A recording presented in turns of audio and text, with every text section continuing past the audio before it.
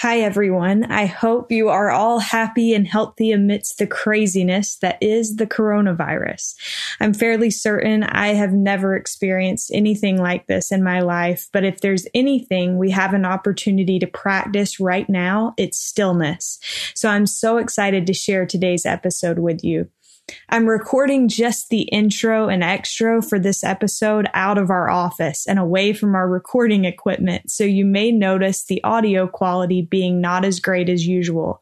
But don't worry, this interview that you're about to hear was recorded last week before we even knew what social distancing meant. Enjoy. Last year, we released 2 episodes of this podcast about meditation and stillness. Those 2 episodes alone collected over 86,000 downloads. So we decided that because this topic is clearly something you're interested in, and because last time we only talked to men, this time we're going to do a 2-part series with just women. First up is Carrie Skarda. Carrie L. Skarda is a psychologist in private practice in Salt Lake City, Utah.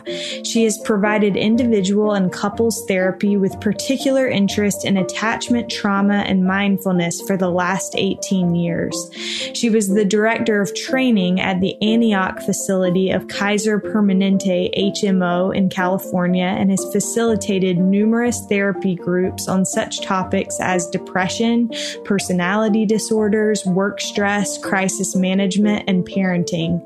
As a facilitator at 16 Stones Center for Growth, she has taught workshops on mindfulness, mindful eating, and forgiveness. Carrie has been studying and practicing mindfulness and formal meditation for over 10 years.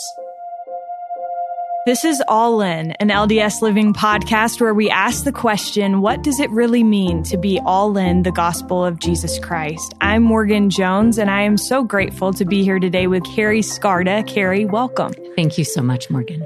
Well, I have looked forward to this. Last year, we did a 2-part series on meditation on this podcast, and it was very successful. We got a lot of really great feedback from people who I think people are hungry to talk about this topic, especially within a Latter-day Saint context. And so we've really looked forward to doing another 2-part series on this.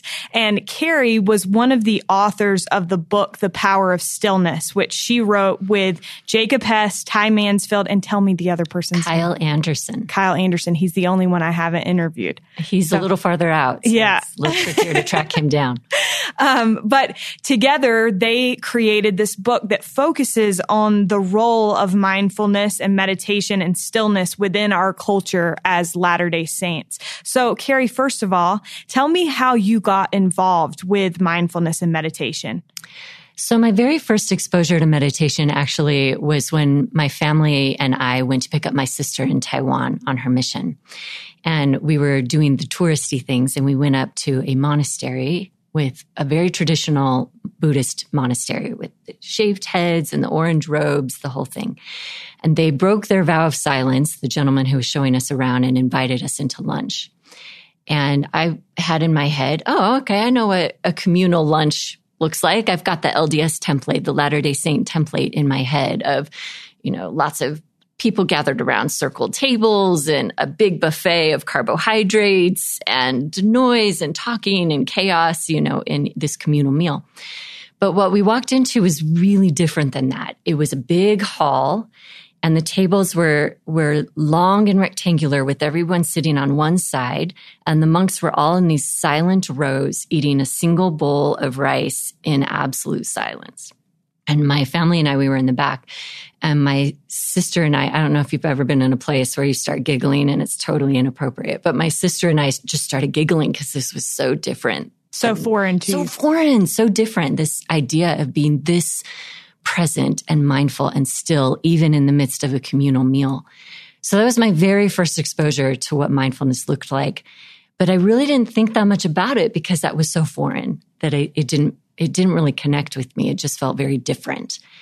And fast forward a few years, and I was in the middle of a divorce, and it was really painful. The analogy that I use is I felt like an emotional burn victim. I looked normal on the outside, but inside I was really hurting. And I kept getting this little nudge that I needed to get involved with yoga and meditation. And that didn't make sense to me. But now looking back, I recognize that little nudge was a spiritual prompting. And so over years, I started getting more and more involved in meditation and yoga and noticing the interface between my religious tradition and spiritual practices and what I was learning in these meditation and mindfulness workshops and practices. And that deepened that understanding really opened up a new way of experiencing the gospel for me. And then I met Jacob, and it cascaded into this book. And I'm a clinical psychologist, and I also use meditation and mindfulness in my practice with my patients and clients. Okay. Well, there are so many things to unpack there and several things that I want to make sure that we talk about. But first of all, you mentioned that you kind of got into this following a divorce. Right. For you, how did mindfulness and meditation change the way that you were able to experience healing?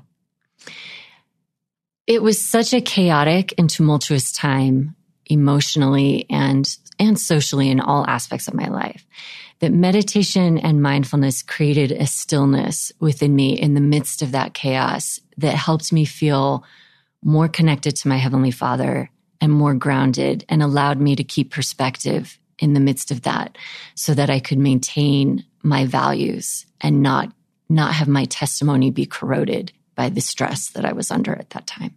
So interesting. I want to come back now to, you mentioned that you first came in contact with this when you were picking up your sister from her mission. And I think that this is something where many of us, we perceive meditation or mindfulness as a Middle Eastern thing. And I think it's actually very much a part of what we already do as Latter-day Saints. Maybe there are things that we don't recognize as that, but that's exactly what it is or what it's intended to be. I think sometimes we miss the point.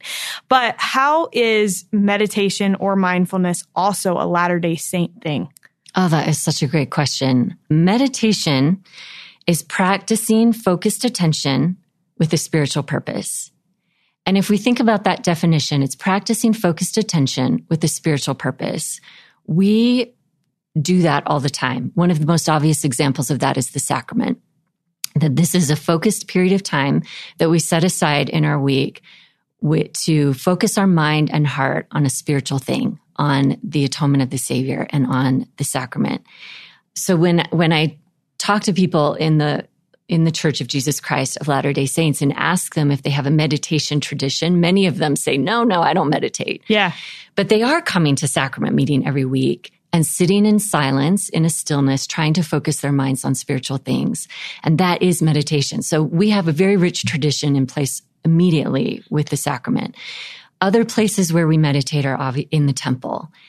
This could be called the Latter-day Saint Meditation Retreat Center, where we takes time, dedicated time, to be in stillness and concentrate on spiritual things. We focus our attention there in a way that we don't in the regular world. And then we have the smaller acts of meditation like prayer, pondering the scriptures. Even I would argue, family home evening can be a meditative act in that we're coming together as a little family community with a spiritual intention. And I love that it's crazy and loud and noisy, and it's maybe not what we think of when we think of meditation. I'm like, my family home evenings growing up were anything but. Exactly, still. Right? Anything but still.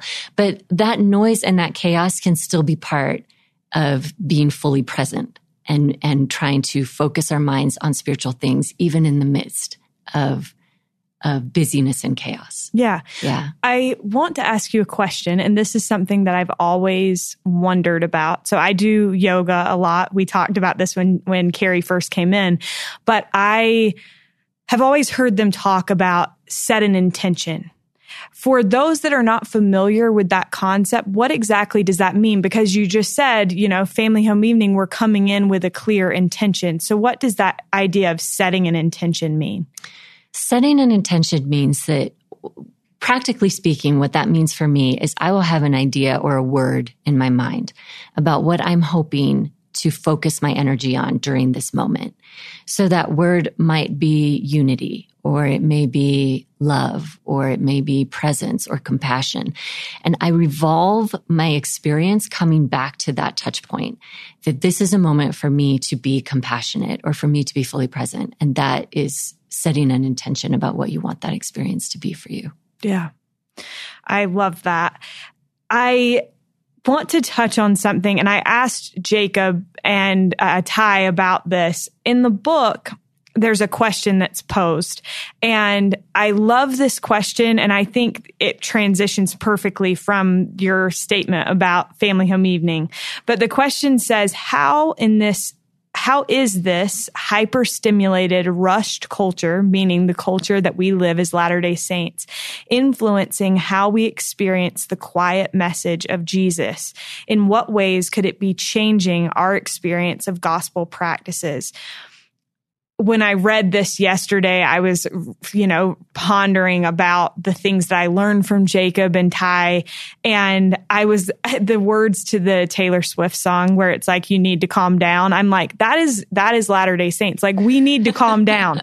So why do you think that of all people, Latter-day Saints could benefit from taking time? And I would say maybe even in addition to what we do already, like the sacrament and the temple, how could we benefit from taking that time? There's a lot to unpack in that question too, Morgan.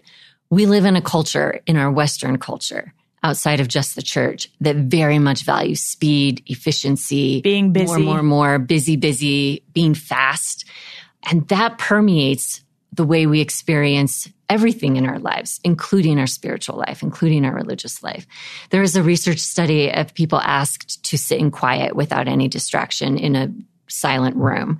And the only thing that was available to them was a button that would provide a rather painful electric shock. And people chose to shock themselves rather than sit in quiet and do nothing for a period of time. It's hard to sit in stillness. It's really hard. We would rather distract ourselves. We would rather do just about anything else. We definitely would rather look at our phone than be just still and present. And we bring that pressuredness, that it's never enough, and I want to be constantly stimulated and distracted into our spiritual lives. We even talk about our membership as active or inactive, right? As the defining quality of who we are as members of the church.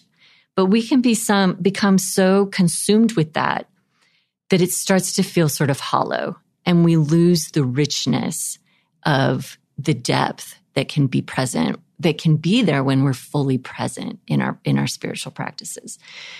One of the downsides of approaching our spiritual life and our religious faith with this sort of instant microwave mentality is that the gospel, a lot of aspects of the gospel just don't work that way. You can't get personal revelation by asking Siri a question, and you can't order your testimony to be delivered by Amazon. Like, these things, by definition, take time to grow.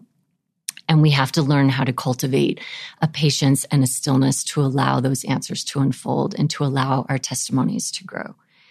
The other thought that comes to mind is that this is a quality of our Heavenly Father, that He is a creator. We learn in the Genesis story about how He creates the world, and He takes chaos and He creates order.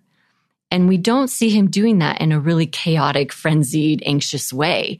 He is training us and telling us this story about how to become a creator like Him, how to take the chaos or busyness or mess of our lives and order it.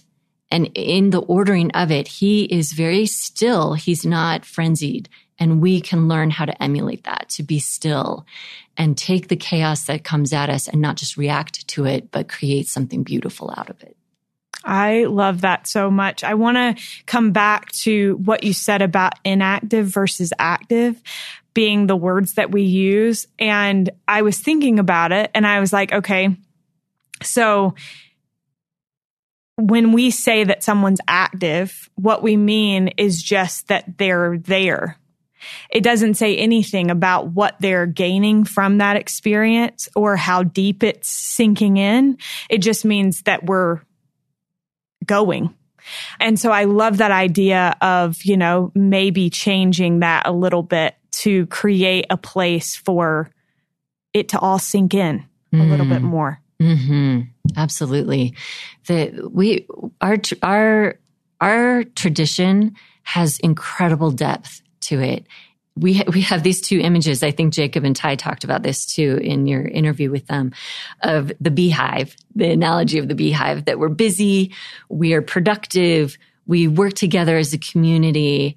And then we also have this other image of the sacred grove, where a young person is wrestling with a question, and they designate a time and space to bring that question to their Heavenly Father. And then they stay present with whatever shows up as that answer unfolds. And some of what shows up is frankly really scary and hard. And some of what shows up is intense intimacy with the divine. And Joseph has to stay present with all of that as he gets his questions answered in ways that are completely unexpected.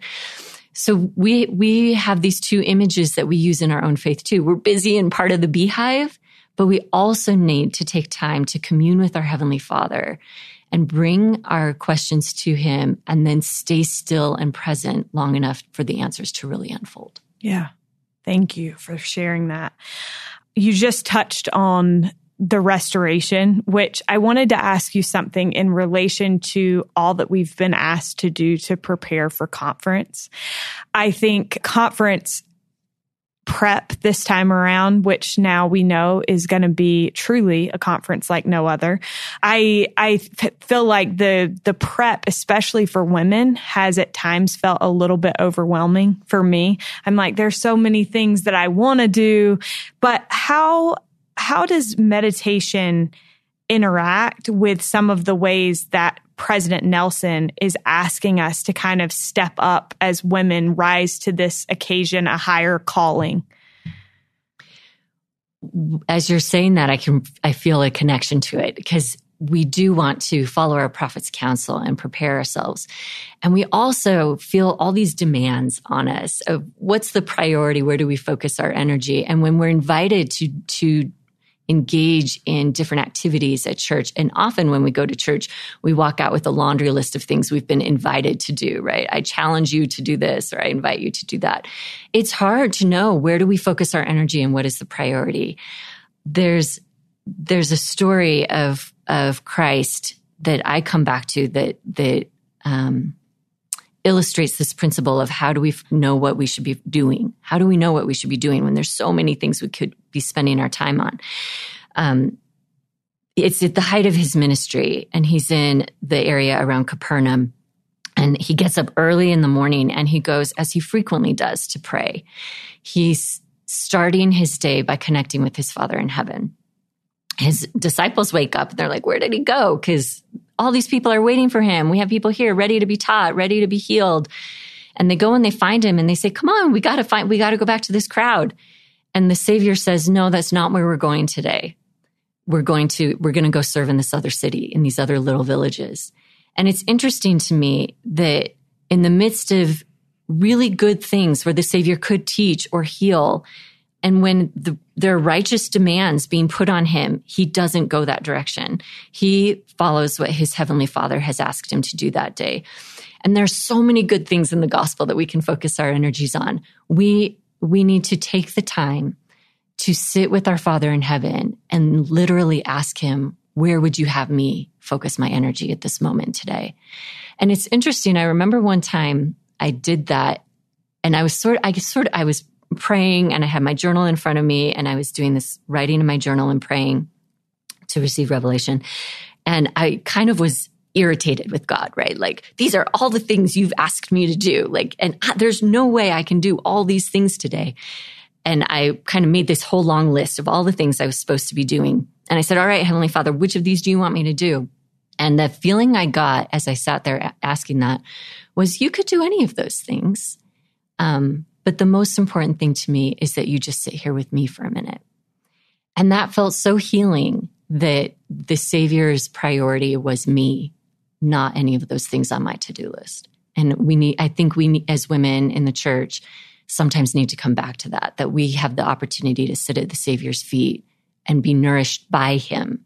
And then we can go out and do the work that we're called to do. I love that. And it calls to mind the story of Mary and Martha, right? That sometimes the higher priority is to sit with him. I was just having a conversation with my mom the other day. She and I have been doing this meditation challenge, and she was telling me about an experience that she had had while she was meditating. And she said, I think I could have gotten more if I had sat with him for more time. And I thought that was such a powerful thought, that like God wants to just keep giving us more and more things. And sometimes like we're the ones that have to be like, oh, I have to run, you know, but he's there as often as we open up that channel of communication. And I think that's a powerful thing to keep in mind. That has been really surprising to me. One of the most impacting things that meditation has done for me has been my experience with prayer. And as you're saying that, it's reminding me that sometimes, you know, life is busy and I'm like, oh, I don't have time to pray. And so I literally have to set the timer on my phone for 10 minutes or 15 minutes. Like I will sit here with Heavenly Father for 15 minutes. And I often will sit down and think, well, this isn't going to be that meaningful. Like I have my timer on, I have all these other things on my mind. And I am really surprised at how often the Savior shows up, that if we create space for him, even if it's a timed 15 minutes on my phone, that he will show up if we create space for him. And he, you know, I think of it more now as checking in with a friend. I call my sister 3 times a day, right? And I'll be like, hey, how's it going? And then a kid will start screaming. I'll be like, okay, I got to go, right? And it's checking in with a friend and feeling her love helps me get through my day. I now think of checking in with Heavenly Father in a similar way, that sometimes we sit down and have really deep, long conversations. And sometimes it's just, I'm checking in just to feel his love. And then, oh yeah, I got to go and get back to the chaos that's happening in the other room. And he understands and he that. Totally gets that. He's my friend. That's so cool. I want to touch really quickly on stigmas. So I think within our culture, there are stigmas associated with things like mindfulness, meditation, yoga, whatever. What are some of the stigmas associated with these things, and why can it be kind of a hard thing to adopt for some people? So first, we've talked about this, we have to get past sort of the stigma that this isn't part of our tradition, that it looks like Buddhist monks in a monastery, or it looks like people sitting in a fancy yoga studio with hippie yoga, $100 yoga pants, right? We kind of have to get past that imagery. But once we start looking within our own imagery about meditation practice, some of the things that can hold people up is this idea that, oh, I'm just not good at that. When I sit and I'm trying to focus, even during the sacrament or during church, my mind just wanders and I can't focus. One of the really powerful things that I learned as I was beginning meditation is that meditation is not about creating this constant state of calm. That what meditation is about being fully present and practicing being fully present. And just like we go to the gym, we're not going to the gym because we want to be forever running on treadmills and picking up dumbbells. We go to the gym so that we can go out into our real life and run across the street and not get hit, or carry up our groceries in one trip, not have to make 3 trips, right? We go to meditation not because we want to live in a constant state of meditation, but so that we can build that muscle memory when we're out in our real life. And the muscle memory that we're building here is the ability to stay still and present, even in the midst of difficult things or in the midst of a busy life. So meditation, though, isn't about a constant state of relaxation. It's about catching ourselves drifting into our thoughts or distractions, and then catching that and bringing ourselves back to the present moment. And that is a concept that has been really helpful for me in my spiritual practices within our faith, that I can forget about ministering for a few months and catch that I've forgotten about that and come back to it. and I can realize like I haven't really had a sincere prayer or read my scriptures in several weeks, I can catch that and come back to it. And that's not failure. That is what the cycle of meditation, and that is the practice of religious life, is catching that and coming back. And to define that not as a failure, but as part of the practice was very freeing for me, that I wasn't doing something wrong, that I was engaging in the practice. So that's a stigma I think that people think of. Yeah. As you were saying that, I had a realization that I have not had, which is really cool to think about. So I started to kind of get into this stuff like 4 years ago. And I was just thinking, as you were saying that, about how much being present is required when we're doing these interviews. And I think that in many ways has like prepared me to be able to sit in this space and be totally engaged in what the other person is saying. And I think that's a blessing. Like I have just now had like this sense of gratitude for these principles. So thank you for sharing that. Yeah. And I think I was in a word council meeting once, and these ideas were rambling in the back of my head, that when this idea of Martha and Mary, that when we get fed by the Savior, when we take time to engage in personal meditative practices, we are filled up in a way that allows us to then be fully present with the people that we're ministering to or sitting in conversation with or even talking to in the hallway at church. And they were talking in this word council meeting about ministering. And I was trying to express this idea, and it came across more clumsy, like, oh, we need to pray before we go out ministering. And the bishop was like, oh yeah, we need to pray and find out what we need to do and then go do it. But it's not about just praying to find out what we need to do. It really is this idea of praying to feel filled up and connected so that we can bring that sense of fullness and richness into the relationships that we're trying to nurture. So yeah, I love this idea of being fully present with each other as well. There's another research study that compared therapists, and half the therapists were assigned to do personal meditation and half the therapists were assigned to some other kind of class. And the clients of the therapists who were meditating made more progress on their symptoms without knowing that their therapist was meditating and without doing meditation themselves than the clients of those therapists who were not practicing meditation. And I think sometimes we think of sitting in stillness as this selfish thing, but we are better prepared to heal and serve others when we are healing ourselves through this practice of meditation. That's beautiful. I'm glad that you brought up therapy because you are a therapist. And I wanted to ask, I'm sure that you work with a lot of people who have experienced trauma of some kind. And I think that can present a particular struggle with meditation. For those who have experienced trauma, what do you recommend in terms of like where to start with developing a mindfulness or meditation practice?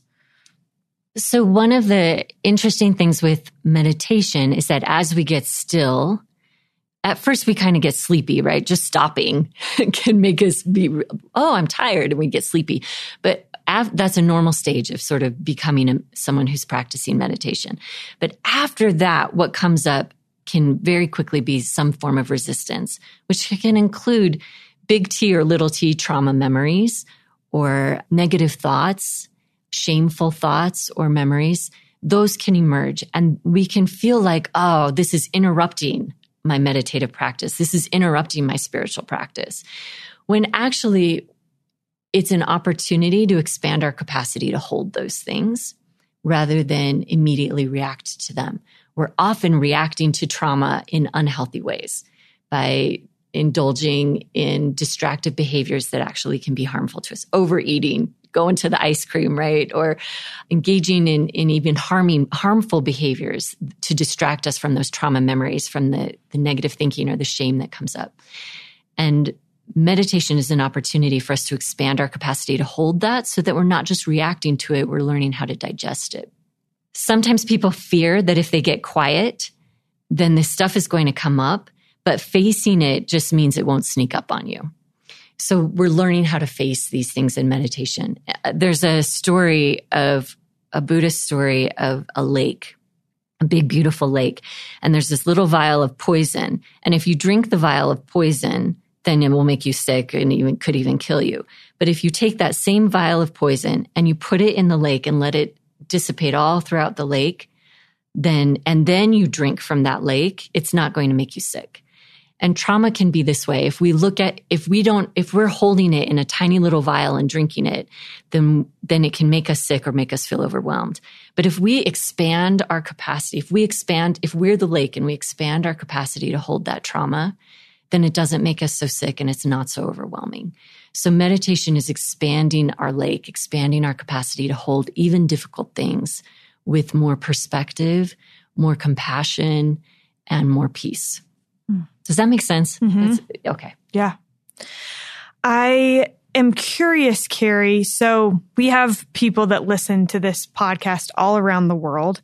And some of those countries, I think, are much more prepared to accept meditation as like a normal part of daily life. I heard that in some countries, they even have like meditation classes in elementary school, which is unheard of here. I think some colleges have meditation classes. Is the United States of America a little bit slow in adopting meditation? And if so, why do you think that is? I think we can be slow, although I think there's sort of a revolution at foot here where people are really feeling drawn to these practices because we can feel we're out of balance. Right. And there are actually many programs, even here in Utah, where they're starting to teach even young children meditation, basic principles of meditation. And so that is starting to spread because I think we recognize that we're out of whack here, yeah, and we need to be more in balance. I was thinking about that I'm a primary president, and I was even thinking about that in primary. Like, how do we teach our children Elder Anderson gives a great talk in General Conference where he talks about the dance steps of the gospel versus hearing the music of the gospel, that we can teach our children the dance steps, but how do we help them hear the music? And I think meditation or learning how to be still, learning how to be more present, learning how to not embody this rushedness that our culture pushes on us, but slow ourselves down and be more conscious of what's unfolding in this moment. I think as we teach our children that, we help them hear the music and not just do the dance steps. And I do hope that revolution continues to spread. I know my son, my little boy who's 7 now, he comes home and he'll sit in a cross-legged position and he'll say, he's kind of laughing at it, but he recognizes the importance of learning to calm his body and be still. As a family, we call it the skill of still before we say a prayer. We'll get our bodies calm and take a couple deep breaths and then say a prayer. So there are ways we can teach our young people how this can be more a natural part of the rhythm of their day. Yeah. I want to ask one kind of weird question. I love weird questions. Okay. Those are the best. You mentioned that your son does, He learned that at school, by the way. I was wondering, like, I've heard people do that. What is that? Okay, so that is just a means of focusing the mind.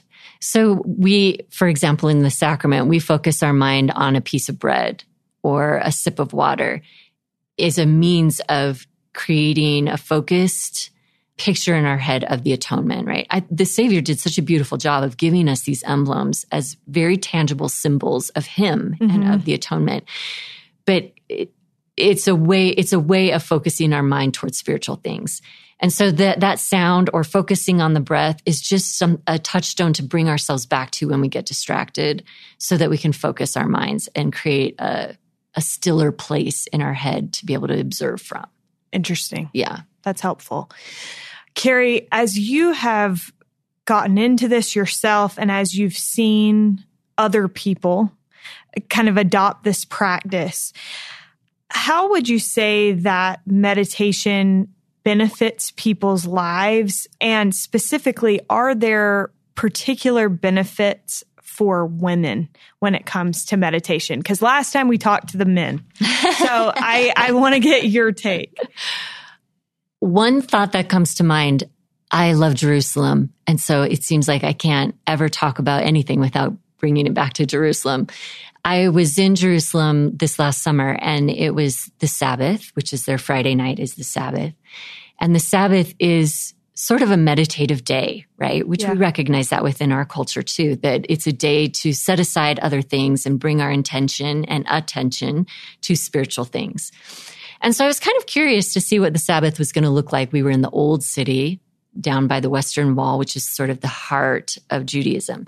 And I expected there to be sort of a Sabbath shutdown, right? Where everything would get, very rigidly quiet.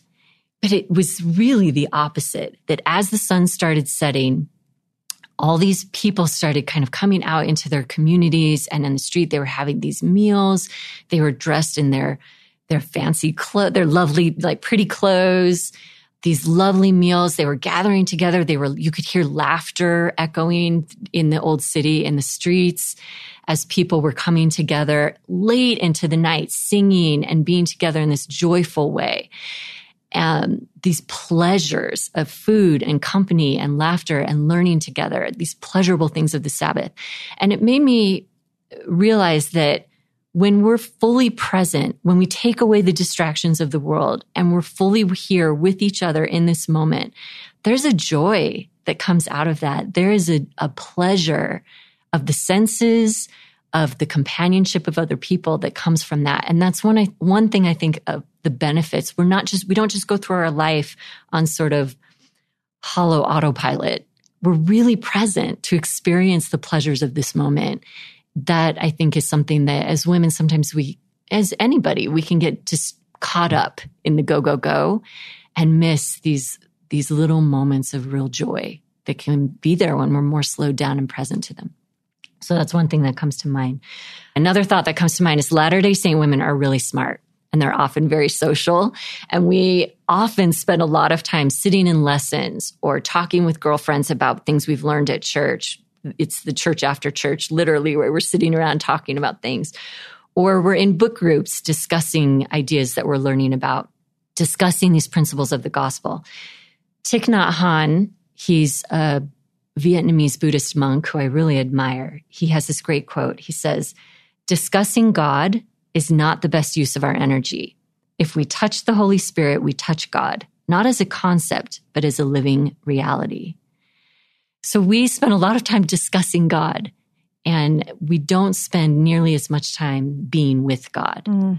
And I think that's something that I've been inspired to do through learning about this in the books, is to then go to Heavenly Father and learn with him and touch his reality and allow that to be part of my reality. That quote is amazing. I love that so much. So, Carrie, the book, Power of Stillness, has been out for a little while. Last time when I talked with Ty and Jacob, it hadn't come out yet. And so I'm curious, what kind of feedback are you getting from people? And are there any neat experiences that you've heard of people having with adopting this type of practice in their lives? It's been really fun. I feel like there's a little community starting to grow and develop about people who are interested in this topic and want to share their experiences with each other. And one simple one that comes to mind is a gentleman came up to me after a presentation that we were doing and was talking about how he'd meditated before, maybe a little bit, or he thought about that a little bit, but as I had done this meditative experience in this workshop with him, and he said, we did an experience that I do when I'm praying, which is to think about that scene of sitting by the Savior after the resurrection, where he's gathered his disciples by the fire, and he's literally feeding them, right? This is the scene where he asks Peter, "Lovest thou me? Feed my sheep." And the Savior has prepared this little meal for them. He's cooked fish and bread, and he's inviting them to sit with him there by the fire. And he's literally feeding them and loving them. And I have this image now, before I start to do my more formal prayer, I will sit and imagine myself being there by the fire with the Savior, sitting there with him. So I was sharing that, and we did a meditation using that imagery in this workshop. And a gentleman came up to me and said that he'd done meditation before, but it hadn't really meant very much to him. But as he was sitting there in that image, he could feel the Savior sitting next to him and smiling with him. And that was so healing for him to imagine the Savior sitting with him, holding his hand and just laughing with him and smiling with him. That brought a depth to his relationship and to this idea of meditation that was new to him. And we're hearing little stories like that, which is inspiring to me and motivates me to keep setting my alarm and keep going back to it and doing it myself. So we all support each other as we learn how to do this together. Yeah. Thank you so much. Carrie, as we wrap up, I just have one last question for you. And that is, what does it mean to you to be all in the gospel of Jesus Christ? This is Morgan's famous question.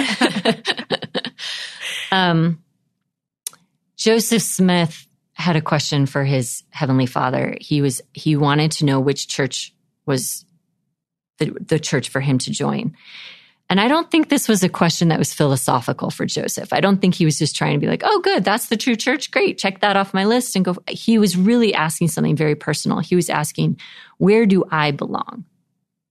And I think it's fascinating that Heavenly Father's answer to that question is, Joseph, this is my beloved son. Hear him. For me, I feel like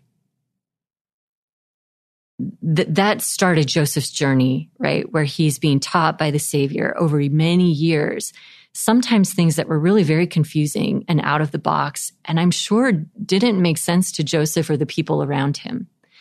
And for me, being all in means that I'm here with my Savior being taught by him, even when at times it feels confusing or I don't get it, or I feel even hurt or betrayed by the things that he's trying to teach me, that he is my friend and I'm committed to being in this relationship with him. So for me, being all in is a commitment to my Savior and the relationship that we're in together, and a joy in the gospel that there are hard things sometimes in the gospel, and there are hard things in religious life and being part of a religious community. But I find enormous joy in this process. And I'm really grateful for the things that I'm learning in it. And so even when hard things come up that I don't understand, I am all in. I really am. Carrie, you are a beautiful person and you have a beautiful soul. Thank you so much for sharing all of this with us. Thank you. Thank you very much for allowing me this opportunity. We are so grateful to Carrie Skarda for joining us on this week's episode. You can find Power of Stillness through Deseret Book now. And if this episode piqued your interest, but you didn't hear last year's meditation episodes, be sure to check out our episodes with Thomas Worthland McConkie, as well as our interview with Carrie's co-authors, Ty Mansfield and Jacob Hess. Part 2 of this meditation series will air next month, so keep an eye out for that. Thank you so much for listening. Thanks to Derek Campbell of Mix It 6 Studios for making us sound good, and stay safe, everyone.